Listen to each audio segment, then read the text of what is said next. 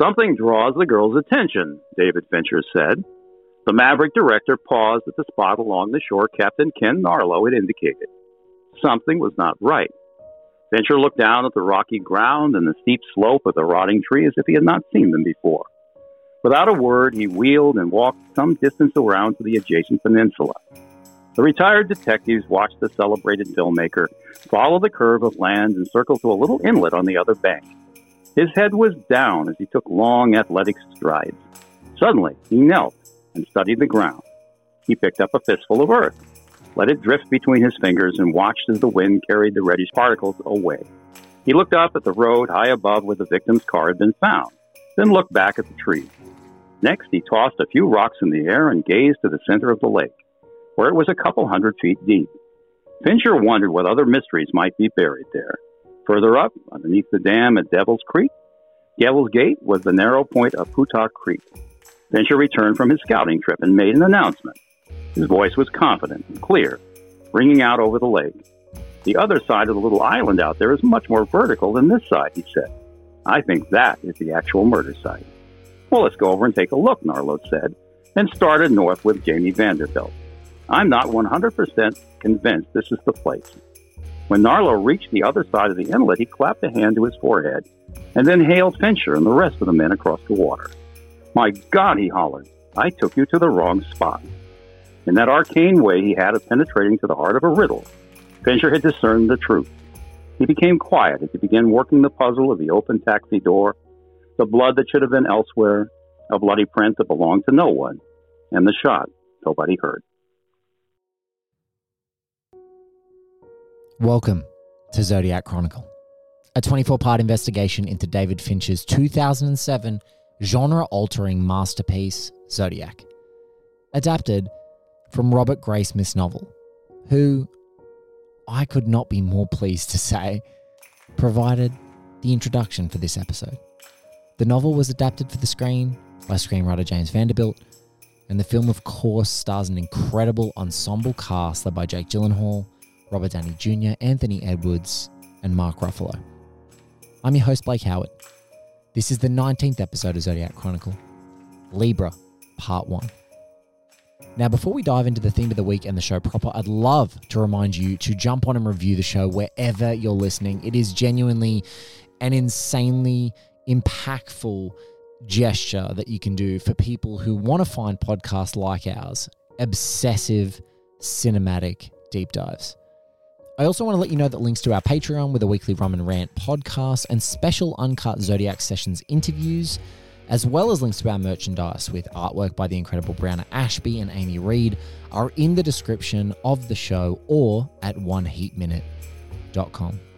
Joining me to rifle through boxes full of crusty documents are Zodiac screenwriter James Vanderbilt, writer, actor, and star of Zodiac, Donal Logue, host of the Prog Save America podcast, the creator of A Year with Women and Noirvember, Mariah Gates, Los Angeles-based film critic and journalist for the Tribune News Service and Los Angeles Times, part-time lecturer at Chapman University, and of course, the legendary co-host of Miami Nice, Katie Walsh, former long-running editor of Time Out New York, current senior editor at Entertainment Weekly, the true believer of Zodiac, the Tosky to my Graysmith, Joshua Rothkopf, writer and book critic Bill Ryan, film critic on sabbatical with bylines at rogerebert.com and the Metaplex, Brendan Hodges, and newcomers to Zodiac Chronicle, host of the Screen Drafts podcast and Vidiots Trivia, the incredible Clay Keller. Now, last but certainly not least, the guest who read an excerpt from his book, Shooting Zodiac, to open the show. Our next guest is an Eagle Scout first class, former cartoonist at the San Francisco Chronicle, best-selling author of Zodiac, Zodiac Unmasked, and the author of Shooting Zodiac, a chronicle, as it were, of the long journey of the story that defines his career being translated from page to screen, the one and only Robert Graysmith. Every episode we've used our film title to encapsulate our theme. This sequence of the film sees Graysmith, Jake Gyllenhaal, earn the right to be part of this investigation, tirelessly retracing steps, guided by a weary Dave Toschi, played by Mark Ruffalo. In one moment, Graysmith calls Toschi from a phone booth out front of the San Francisco Town Hall, and it just so happens to be the most overt homage to the film that David Fincher even modeled the running time of Zodiac on. So, it almost feels inevitable that this week's theme has to be All the President's Men.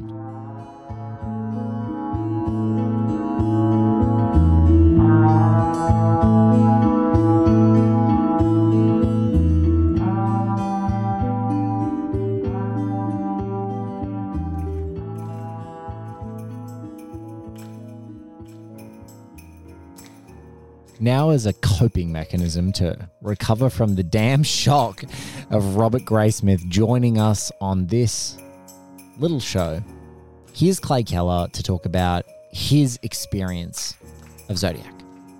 Well, we talked about this movie like a week ago or 2 weeks ago on Screen Drafts. We did the 2007 draft with Drea and Brian, and I had such a good time talking about that movie with them. And I knew this was coming up, so I saved my rewatch for after that. But I watched it last night for the, 10th, 12th, 15th time. And this is a minor miracle of a movie. Like, there's no other movie like this. There are other, investigation movies. There are other serial killer movies. There are other sort of epic, decades-spanning, historical omnibus cast movies like this, but there is no other movie that I can think of that has it's such an easy watch. It lulls you. It's got this mood that kind of like lulls you into it, and you're just totally on this ride. And there's constant comedy, and there is constant drama, and there is constant just sort of like simmering terror. And it has this incredibly unique, really, really satisfying tone and mood that pulls you through the entire time. And then on top of that, just being, making you feel like you learned something and also making you feel like you're participating to some extent. It is a full experience, just beyond being just passively a story or some fun performances or whatever. It is just kind of when you throw on Zodiac, you go into Zodiac for an hour and 45 minutes. And I was taking notes, but it's one of those movies that it dares you to lose interest or look at your phone or something. And the fact that it's almost 3 hours long is, I don't know another movie that there are other movies that can hold your attention for 3 hours. I don't know if there's another movie that gives you so many things at the same time without ever feeling anything less than totally focused and confident in what it's doing. Like, this is, I think, on every level, and I'm sure you've heard this from everybody you've had on here, this is just a incredibly unique movie. In our last episode unpacking this unique minor miracle of a movie, we left off Robert Graysmith and Dave Toschi in a cafe. Something about Graysmith has piqued Toschi's interest. And so rather than an immediate deflection, he spells out a name, Narlow. This is in fact the second time Fincher and his cast had done this scene. It is the first take of their second go at it. And in the first, Mr. Ruffalo had to take 4 bites out of around 70 burgers. So, filled with that, let's get to this episode scene. I couldn't tell you to go see Ken Narlow in Napa. Narlow.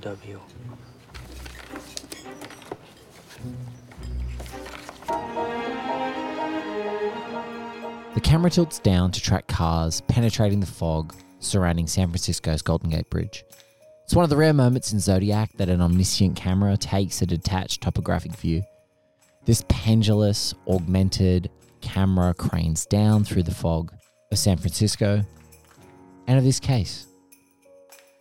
The heat and the rays of light and the insights are carving through. Before we even move out of this pristine and rare sun glare in Zodiac, we hear the voice of Donald Logue's Ken Narlow, reiterating once again that he doesn't cooperate with writers. It's hard to know whether that's all writers for Mr. Narlow or indeed all writers associated with the frenzy of Zodiac. How many more wild cards could they possibly take at this point in the case? Fincher was looking for a going north shot, and this completely digital rendering was created as an echo to the film's poster. Here's James Vanderbilt talking about the structure of the movie and having the protagonist take action so late in the running time.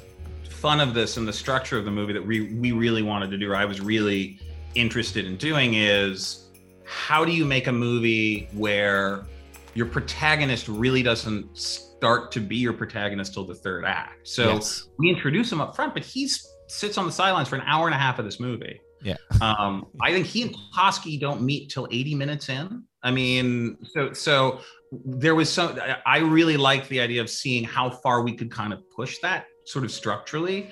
And in doing that, give the time to the Ruffalo comes in 20 minutes into the movie, and then we're going to spend 20 minutes with Ruffalo and not really go back around to the other character as much. So it was more sort of about like different movements than it was different acts in terms of building it. In a lot of ways, Graysmith is kind of looking for someone to be the hero of this story. And yes, first he thinks it's going to be Avery, and then he thinks it's going to be Toschi, and then he thinks it's going to be Avery again. And finally it's like, I guess it's got to be me, and that's what he says to Melanie. It's like, because no one else will do it. That's why I'm doing it. I'm sorry, Mr. Graysmith, but we don't cooperate with writers. Well, I'm not a writer. I'm a cartoonist. And Dave Toschi sent you? Yes. Why? Maybe he thought that I could do some good. What are you, some kind of Boy Scout? Eagle Scout, actually, first class. The matter-of-fact response from Gyllenhaal's Graysmith is so divine. I'm not a writer, I'm a cartoonist. The delivery is devoid of even a speck of irony, and Donald Logue's passive, apathetic, meet-the-press face draws into a squint like a Muppet. The glazed-over look in his eyes sharpens.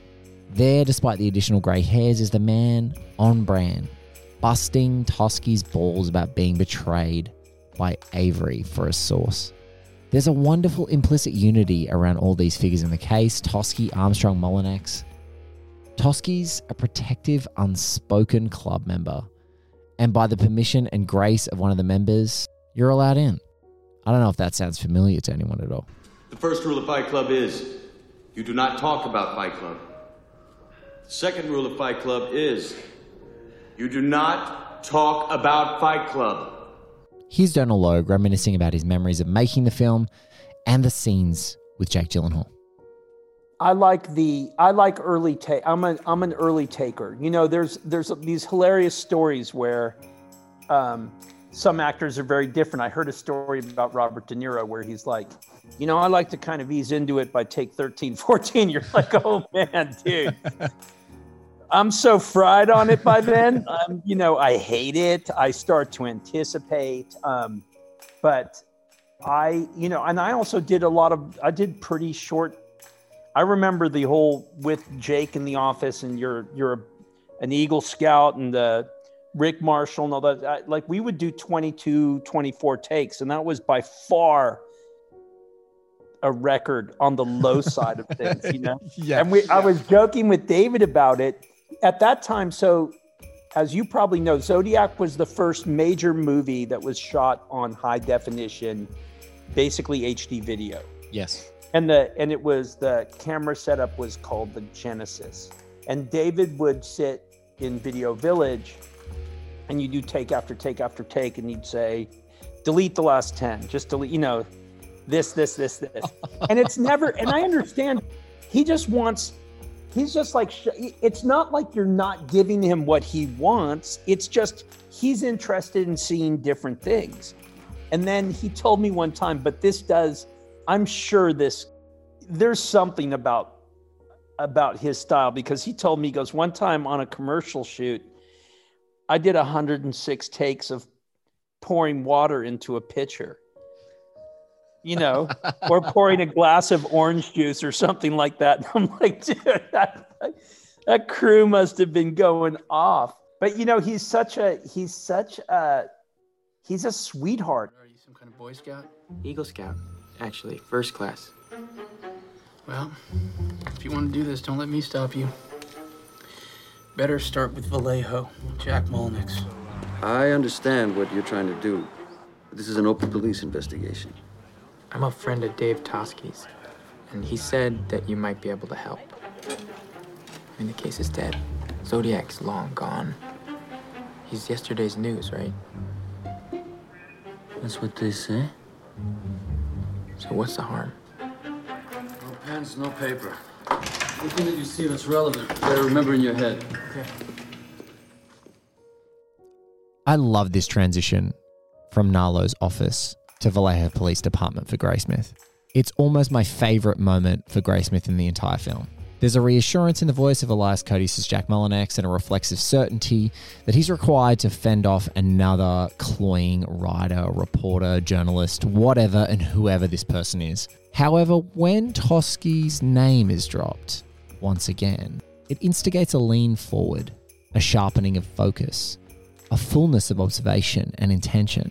It's one of the first glimpses of the uncompromising investigative journalist that would have the stones to stare right in the eyes of the man that he believes is Zodiac. Zodiac is yesterday's news, but it's the reverse shot close-up. Suddenly, the circles around the eyes and the lines on the forehead start to reflect the self-neglect that signals an individual with such myopic obsession that he's deprioritized the way he looks. It works. Another seamless transition into the vaults of Vallejo Police Station, and the Zodiac Capes files are open for visitation. Fincher calls the next line the funniest of the entire movie, and in fact, it's a line that he credits directly to Gyllenhaal. This improvised moment epitomizes Graysmith's compulsion for truth, especially around authority. Okay, here we go. Which one? All of them. And there's more in the next room. And I'll mark with these numbers. 3, 6. You don't smoke, do you? Once. In high school.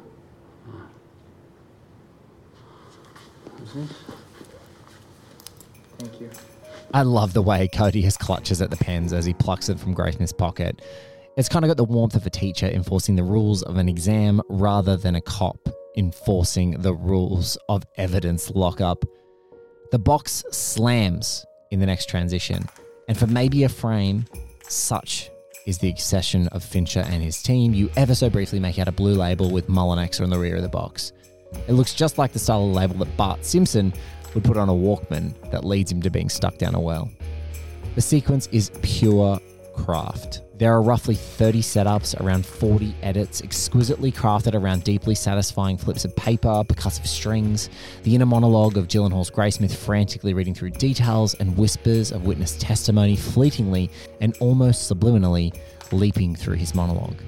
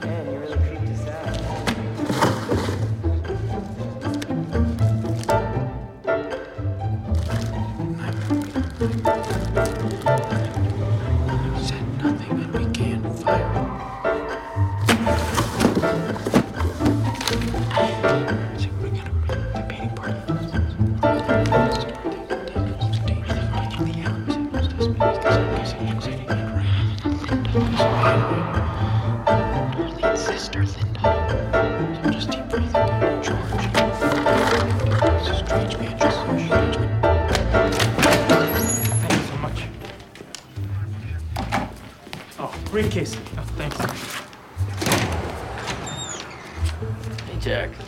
Hey, Barbara. Who's that? It's Greasesmith. Some cartoonist thinks he's gonna solve the Zodiac. Well, good for him. Here's Josh Rothkopf on the overarching subtext of Zodiac, which I think interweaves so beautifully with the scene we've just seen unfold in the Vallejo police files. Then the wonderful and insightful Mariah Gates and Katie Walsh discuss Jake Gyllenhaal's performance and the resonance of good for him. There's a subtext to this movie, like a thematic subtext about visual evidence that's in front of your face that still won't stand up, that still won't deliver the killer to you. You can have the guy's face right in front of yours. You can have a piece of paper that proves it, but it's still not going to work. It's not going to, and this is the kind of thing that people, especially here in America, we have our hearts in our throats with worry as all these criminal cases go forward where they have video evidence, but it's still not going to be enough. It's not going to be enough. And it's just over and again, it's not enough, which is just so all the more infuriating. The idea of a transition through sound for some reason feels slightly off to me in terms of the vocabulary, the grammatical vocabulary of the film. Like, I want it to be visual. I want it to be like that Transamerica Pyramid, which also has an incredible use in Invasion of the Body Snatchers, which is another Fincher favorite. Like, I love the idea that he's basically taking the iconography of San Francisco and putting it all into his own film, but basically saying it's all paranoid, and I love it all. It is at 1 hour, 55 minutes, and 37 seconds in. So at this point, you've already watched a very long movie, and you've got another, like, about 45, 50 minutes left in the movie. But basically, it's when Jake Gyllenhaal as Robert Graysmith has gone to Vallejo and he's going to look through the case files, and Elias Koteas is like, you can't write anything down, you can't bring a pen, you can't do anything, you have to remember it. And so he's, doing what he does, and he's like running out and grabbing his briefcase. And the way it's framed is beautiful. It's like Elias Koteas comes into this. You can see what I'm doing, but they can't. I'm going to do it because I talk with my hands. Elias Koteas comes into the screen, and he's sort of in the frame there, and kind of blurry in the background is this other guy in a uniform. Character hasn't been presented yet. You don't know who he is. And Jake Gyllenhaal runs out, grabs his briefcase, runs back. And it's all in one shot. It's a good 10, 15 second shot without a cut. It's really beautiful framing. And the guy goes, hey, who's that? And Elias Koteas tells him, the line is, cartoonist, he thinks he's going to solve the Zodiac. And then it cuts to the other side, and you see right on this character, and it's played by James LeGros. And he goes, well, good for him. And then it cuts directly to Jake Gyllenhaal scrambling to write it all on and what I love about it is a couple of things. One, this character's introduction is he's just chilling, and he's just doing his work. And, it's like, he's like the late shift, guy. And he's probably seen a lot of loonies, at night. And he, like, James LeGros is this, like, at one point he was the indie version of Brad Pitt, is what there's like a couple of articles from the 90s calling him the like indie film Brad Pitt, right? Because he was this just beautiful, interesting guy, but he only did indie films, and he's in a million of them. So he has exactly 2 scenes. This scene with this absolute perfect line delivery, just perfect. I think about that line delivery all the time. And then he comes back because Fincher always finds really interesting ways to show time and the way that time has changes through the run of the film. And by the time he comes back, he is a full-fledged detective, and he's in similar garb to what Elias Koteas' character was wearing when he was a detective. And he's the one that finds the guy from the beginning, Mike Mageau. Yes.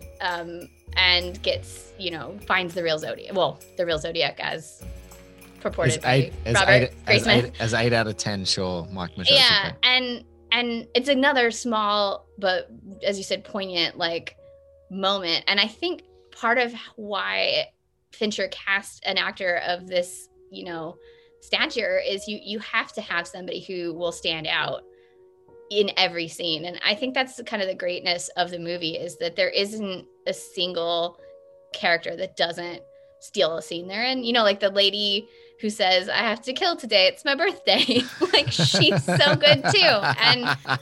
And I post that every year on my birthday and on the Zodiac's birthday. Twice a year I post that screenshot because it's her line delivery is also excellent. But James LeGros, outside of Zodiac, is in a lot of really great movies. And if you've seen Certain Women, he's in Certain Women a couple years ago. And Great movie. I firmly believe that he should someday win an Oscar because I've never seen a bad performance from him. No. And he chooses his roles really wisely. He's in a lot of things, but whatever it is he's doing, he does it with really strong conviction, and you feel like he is the character he's playing. And that's why I think the line delivery in this is just, it's perfect, and I love it. And I think what works really well in the way that Fincher sort of framed the scene is Elias Koteas is so deep in the shit of this case. He is so like upset at just like everybody is, their inability to crack it, right? And he's at a point where he's like, you know what? If this guy thinks he can do it, my job for me, whatever, let him try. But he's really not very positive about it. Like, he's letting him do it, but he's not overjoyed. Like, ugh, you know. And this other guy is clearly, you know, he's earlier in his career as a police officer. It's not his case. He hasn't put blood, sweat, and tears into it, but he obviously has heard about it because A, he lives in Vallejo, and B, everyone had heard about it at this point. And so he's able to have a sort of joy about somebody attempting something in a way that these other detectives are so poisoned already by their own work on the case that they can't even see how good it is that somebody else is still trying. You know, they're a little too jaded at this point.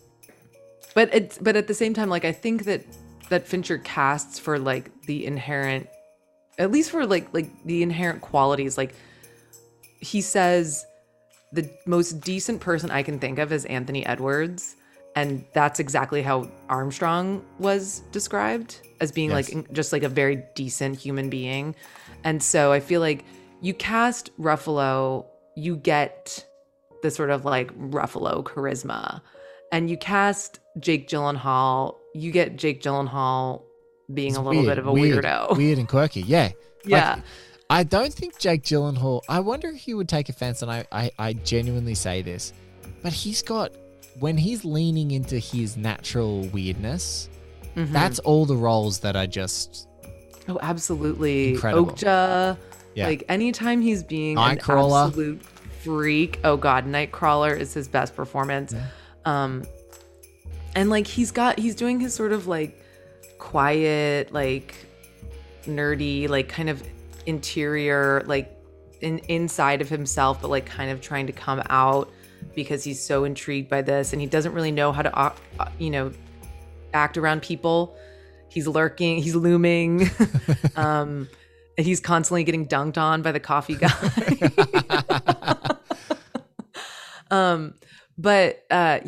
You get sort of these inherent he casts for these inherent qualities. But Elias Koteas is interesting because I feel like is such a shapeshifter. Like he sort of melds to the roles in an interesting way. What the person I noticed on my last watch is James LeGros, who is in he's just the guy who's like, he's the Vallejo cop who's underneath Molinax, and he says like, good for him or something like that about Jake Gyllenhaal. And then he's at the very end of the film. But James LeGros is this great character actor who is one of the ex-presidents in Point Break. The way Fincher sort of like threads these people in, like he like sprinkles them in, so then you were like, oh yeah, that's him at the end. So he gives LeGros that line that's sort of a throwaway but kind of funny, and then he becomes like, oh, I took over for Jack Molinax at the end, and you're like, it's all coming together. It's all coming together. And it's like these really like, it's kind of a small role. It's not super important that we see him before, but it's nice that we see him before. Yes. Yeah. It makes it feel like the whole tapestry just like fits, or it's like of a piece. Like that's my favorite thing about films. Like I'm like, if this film feels like it's of a piece, like it makes it. I consider it a perfect film. If it feels like it's of a piece. Yes. And that's obviously Zodiac. Like it's all cut from one thing, and everything makes sense, and everything fits, and it's all just working on every level. Briefcase. Oh, thanks. Hey, Jack. Hey, Barbara. Who's that? It's Graysmith. Some cartoonist thinks he's gonna solve the Zodiac. Well, good for him.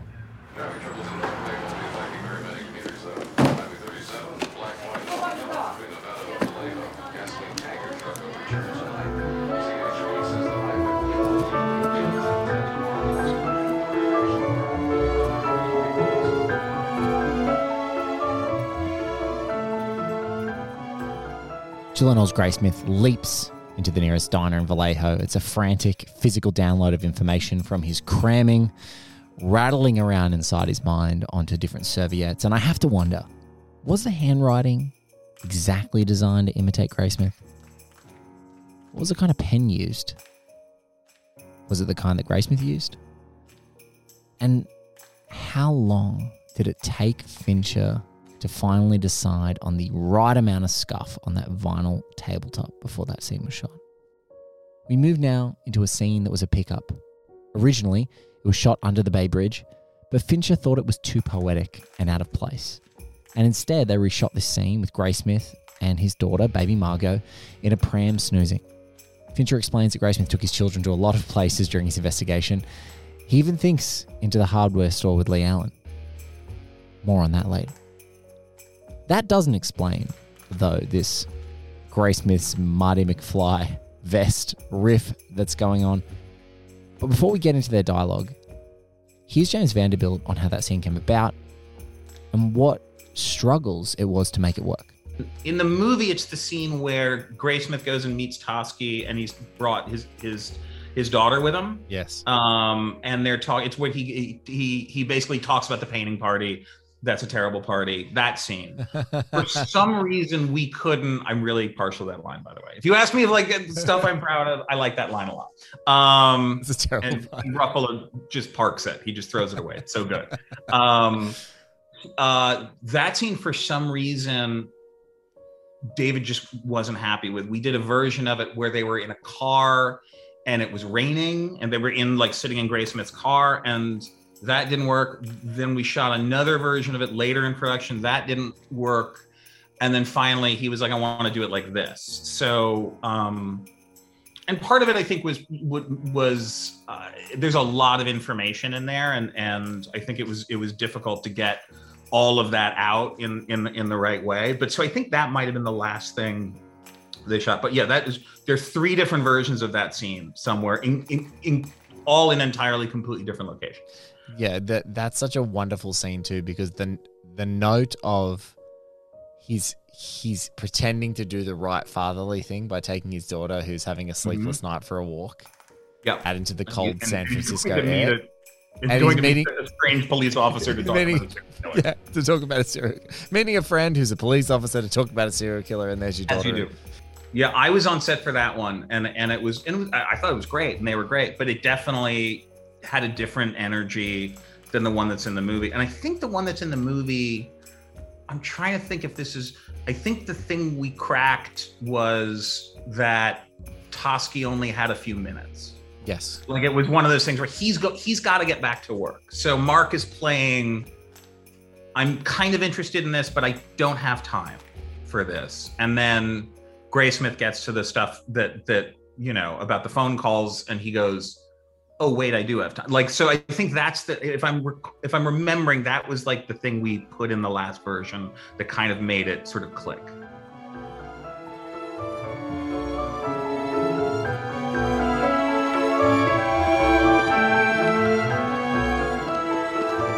Thank you for meeting me. We're not meeting, Robert. We're just 2 guys who happen to be sitting on the same bench at the same time. I've got 5 minutes. I've got to get back to the hall. Okay. As far as you know, did anyone ever get in touch with Mike Mageau during your investigation and show him suspect photos? Why? Well, he's the only surviving victim who ever saw Zodiac No, without I a mean, mask. why are you asking me? Mageau and Darlene, that's Vallejo's case. Paul Stein is mine. We've got 4 minutes now. Darlene Farron is being followed. Now, I know Molnek says that they already found this guy at George Waters, but he also said that she had a lot of admirers who would come to the restaurant where she worked. She was popular. Very. Yeah, so she and her husband, they move into their new house, and one night they throw this painting party. What's a painting party? It's a party where people come and help you paint. Sounds like a terrible party. Well, supposedly somebody who's not Waters shows up, and Darlene is terrified of him. So you think that Darlene knew Zodiac? And if Zodiac knew Darlene, then maybe Majot knows Zodiac. Maybe, but Majot's gone. So if you want to connect Darlene to Zodiac, you're going to have to find another way. I have another way. Phone calls the night of Darlene's murder. Yeah, Zodiac called the police? No, Dave, there were 4 other calls. There were 2 to Darlene's house, 1 to Darlene's brother-in-law, and 1 to Darlene's father-in-law. Just heavy breathing. They started around 1:30 a.m., and this is before anyone in the family knew that Darlene had been shot. This was in the Vallejo files? Yeah. God damn it. It's got to be more than just a coincidence, right? I mean, somebody doesn't just randomly prank phone call a victim's entire family 90 minutes after they've been shot. So either Zodiac shoots a random couple, then he recognizes Darlene. Or Darlene was shot on purpose. Either way, Zodiac had to have known Darlene. That's good, Robert. So I can't find Majot, so maybe I can find Darlene's sister. Maybe she can tell me who this mystery man is. I'd try that. I've got to go. She's very cute. You know, it's interesting that you should mention Zodiac calling people at home. He did that in San Francisco once. What? Who did he call? I can't tell you. That's privileged information. But maybe Melvin Belli could. Ruffalo's Toschi does something special here. At the beginning of the scene, he seems rough, direct, or even rude, but he has to have this balanced, uncompromising approach to protect himself, to check and recheck that Graysmith is ultimately worthy of his time. Relitigating this case again and again must be like continuing to pick at a scab. This case has the inertia of a bungee jump. In one moment, he's sick of retreading the same details over and over again with Robert, and in others, he's learning about new revelations from Vallejo case files that existed that were never shared with him. When you catch Ruffalo's Toschi's jaw clenching, staring off in the distance to maintain composure, that's as good as it gets. The final exchange of the scene before the revelation of Belli is Toschi touching Graysmith on the shoulder. It's been 5 minutes and he needs to get back inside. But he does take the time to redirect a fellow obsessive back to what's important. Here's the real Robert Graysmith, talking about his relationship with Dave Toschi and how Toschi's encouragement and support nudged him towards the truth. I went to see Toschi. I missed the police station. I went too far on the bus, came back. He's there, very friendly, can't look in the files. They're all padlocked and everything. But he'll tell me stuff. And so I think I wrote about this. I said to Dave, I've been reading a psychology book. And it says that a lot of times serial killers or psychopaths or whatever will try and help the police catch themselves. It's like a guy in Berkeley that it was part of the search party, but he was the murderer.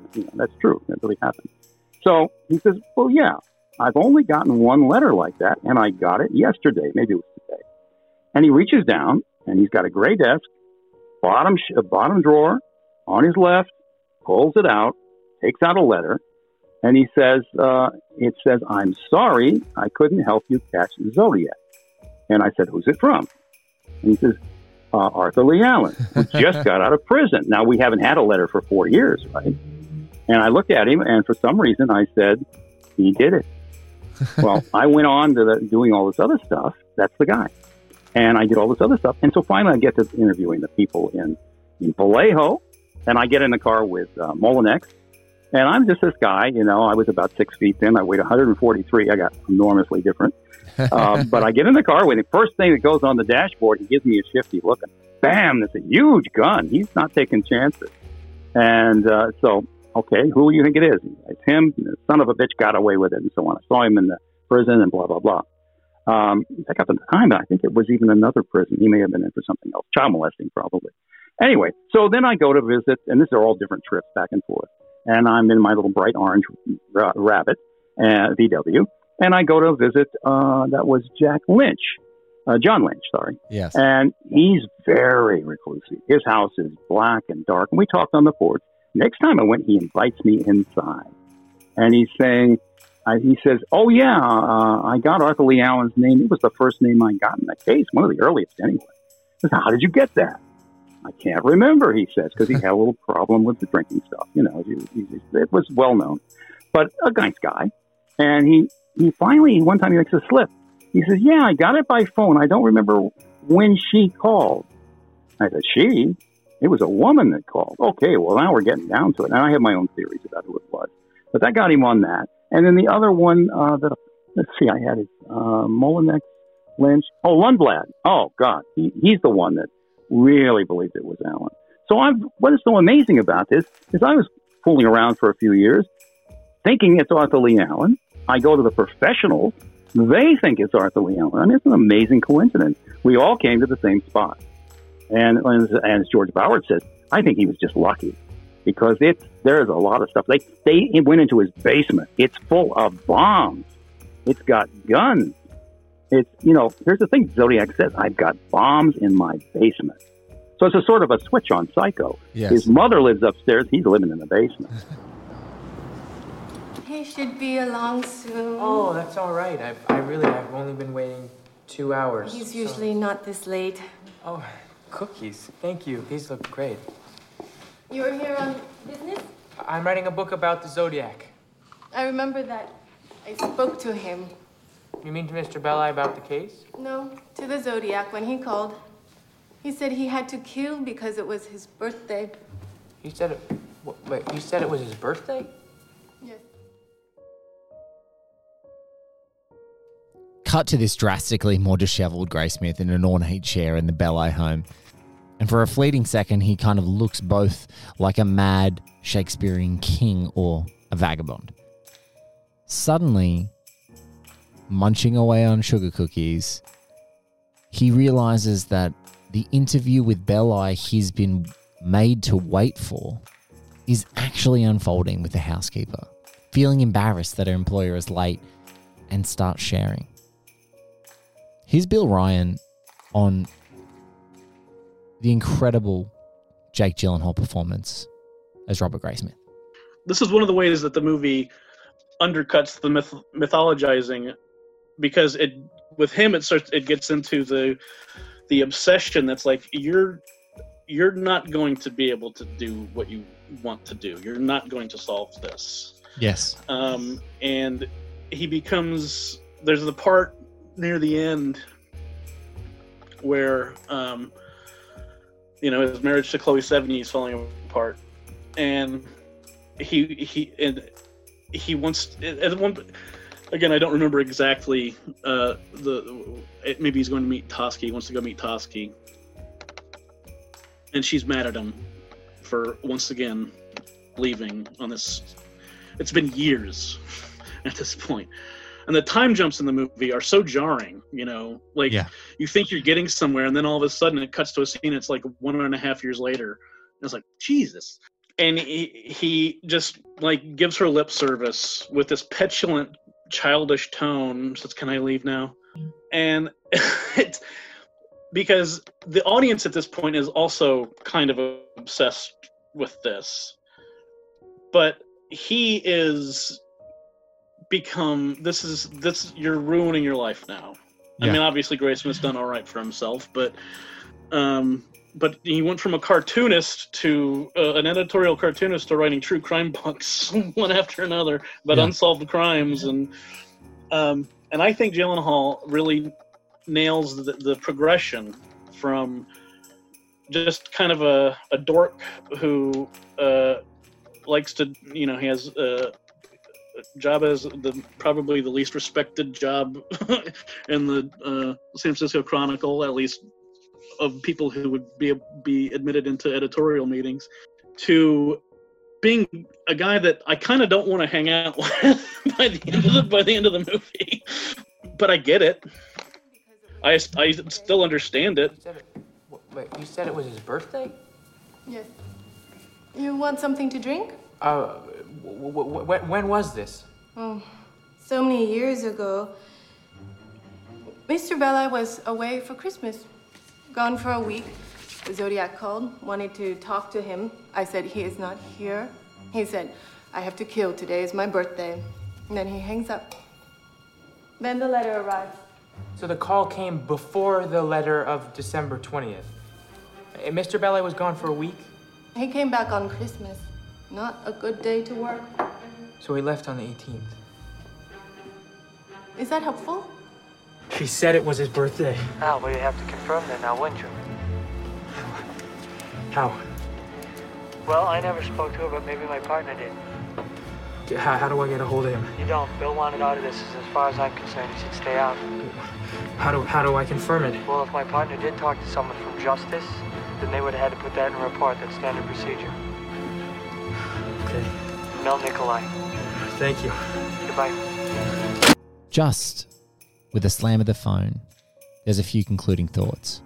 Firstly, it is a real proper tease that Zodiac does not give us that one little ounce of any more Brian Cox as Melvin Belli, even in the background of the scene. We now cut to the phone booth scene in front of the San Francisco City Hall. It's the most direct homage to All the President's Men, according to Fincher, mirroring the form and delivery of a scene where Robert Redford's Woodward talks to Deep Throat on a payphone. That scene happens at the 34th minute of All the President's Men, and the differences in composition are stark.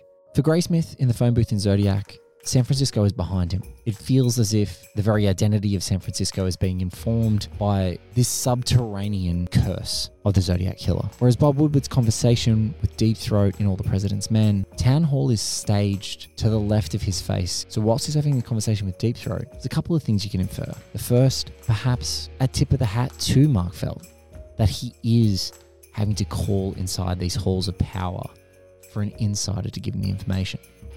But the other, overwhelming thought is that the building looms, that even though he's trying to be anonymous, someone is listening. Here's Brendan Hodges with a great summation of the experience of watching Zodiac before the final word from Mr. Robert Graysmith. The sands of time, and the sand keeps falling out of your hands, and Graysmith keeps trying to get a hold of the case, but it keeps, slipping away from him. And so by the end of the movie, you feel as though all this time has passed. And my sense of time gets so distorted when I watch Zodiac. And I think, Christopher Nolan has talked a lot about how viewers have such a weird relationship with clocking time in movies. Did this movie take place over an hour, over a day, over a week? And he always says, play this trick when you screen a movie, ask your screening companions how long did the movie take place over, and nobody would be able to agree. Now Zodiac's a little bit different because there's these dates that were given, but my point is that it's so hard to really clock the passage of time in the movie because it seems so vividly long. Like you feel as though you've aged while watching Zodiac. You feel as though you might have some gray hairs coming out. And if you went to the movie with, a clean shaven face, you walk out with a beard or something like that. And that, I think the time capsule of the era is part of it, but also the way Fincher and, the overall edit of the movie figured out how to inch people forward through this story. And it's so hard to do that. And I think that's why it, over time in particular, resonates. When I think on Zodiac, I feel like, wow, I lived through that movie, and it's an epic in the true sense of that word. It's an intimate epic. It's a crime epic, but it very much is a movie that gives you that feeling as though it was a full experience. The lake scene, where with Brian Hartnell. I was there when they're shooting that scene, and I'm standing next to me is Ken Narlow, who was having he's limping a little, age was catching up. But what an amazing thing. In fact, I'm a big Rosanna Arquette fan, unfortunately. Yeah. But the guy playing Under the Hood is her brother. And I got to talk, I think it's Richmond, and I got to talk to him. What a great guy, and so humble. And, but to be there that day and to see him, it was like going back in time. I know with the first murders, I was working at the Chronicle as a political cartoonist. And as I like to say, you want to make a difference. And the idea behind it, see, a lot of cartoons today they're funny. I'm sorry, if it's not dripping with blood and a tiger and sends you home screaming into the night, I don't want to do the cartoon. I wanted to make a difference. And the idea was, wait a minute, we got a killer here who can draw. And he's sending maps and sketches and for instance, even his I guess you'd call them greeting cards. Yes. And he's redrawing them very, very well. He is printing letters. He's got to have a light table. He has to have drafting tools. His father, our suspect's father, he's an architect. All this stuff is available. So I always thought to myself, this is a cartoonist taking on a cartoonist. Let's just turn this back onto him and just see what I can do to make sure. And this was in 1971. They said, Chronicle headline, who cares about the Zodiac? And I remember it actually made me angry. I said, I do. People are going to remember this case. It's going to mean something. And let's just say it doesn't get solved. People will read it down the line. And then there'll be amateur sleuths, which is what I wanted and which we have. And it's taken on a legendary thing. But the people have found more than the police ever found. Yes. In 1969, nothing was available. You couldn't get, they wouldn't give you police reports, anything like that. I had to go department by department for 10 years, picking up these reports. Like, for instance, there was the possibility that he was in Riverside. Yes. Well, apparently he was a student, and I have 2,000 names of people that I took to Sherwood Morrell, and we checked their handwriting for when you fill out a form, to join. And he said the only problem is we don't have everyone because some of those are tight. But it's that kind of work where you just have to build from absolute zero, and then I take it back to Inspector Toschi, who became my best friend. That concludes the 19th episode of Zodiac Chronicle, Libra Part 1. Be sure to subscribe to the show so you're first to know about all upcoming episodes, and if you can't get enough, Unplugged Zodiac Sessions podcast will be available exclusively on the One Heat Minute Patreon, which is linked in our show notes. This episode of Zodiac Chronicle is researched, written, and presented by me, Blake Howard. The music of Zodiac Chronicle is composed, produced, and performed by Chris Duffy of Los Espinas, The Duff. Our companion, I Am Not Avery, Zodiac Chronicle stickers and pins were done by the incredibly talented Amy Reed, who you can find on Instagram at ai.me.me or via email at amy.reed0310@gmail.com. Robert Graysmith's Shooting Zodiac is available now from any of your major online book retailers if you are stuck in lockdown as I am. Until next time, though. Goodbye.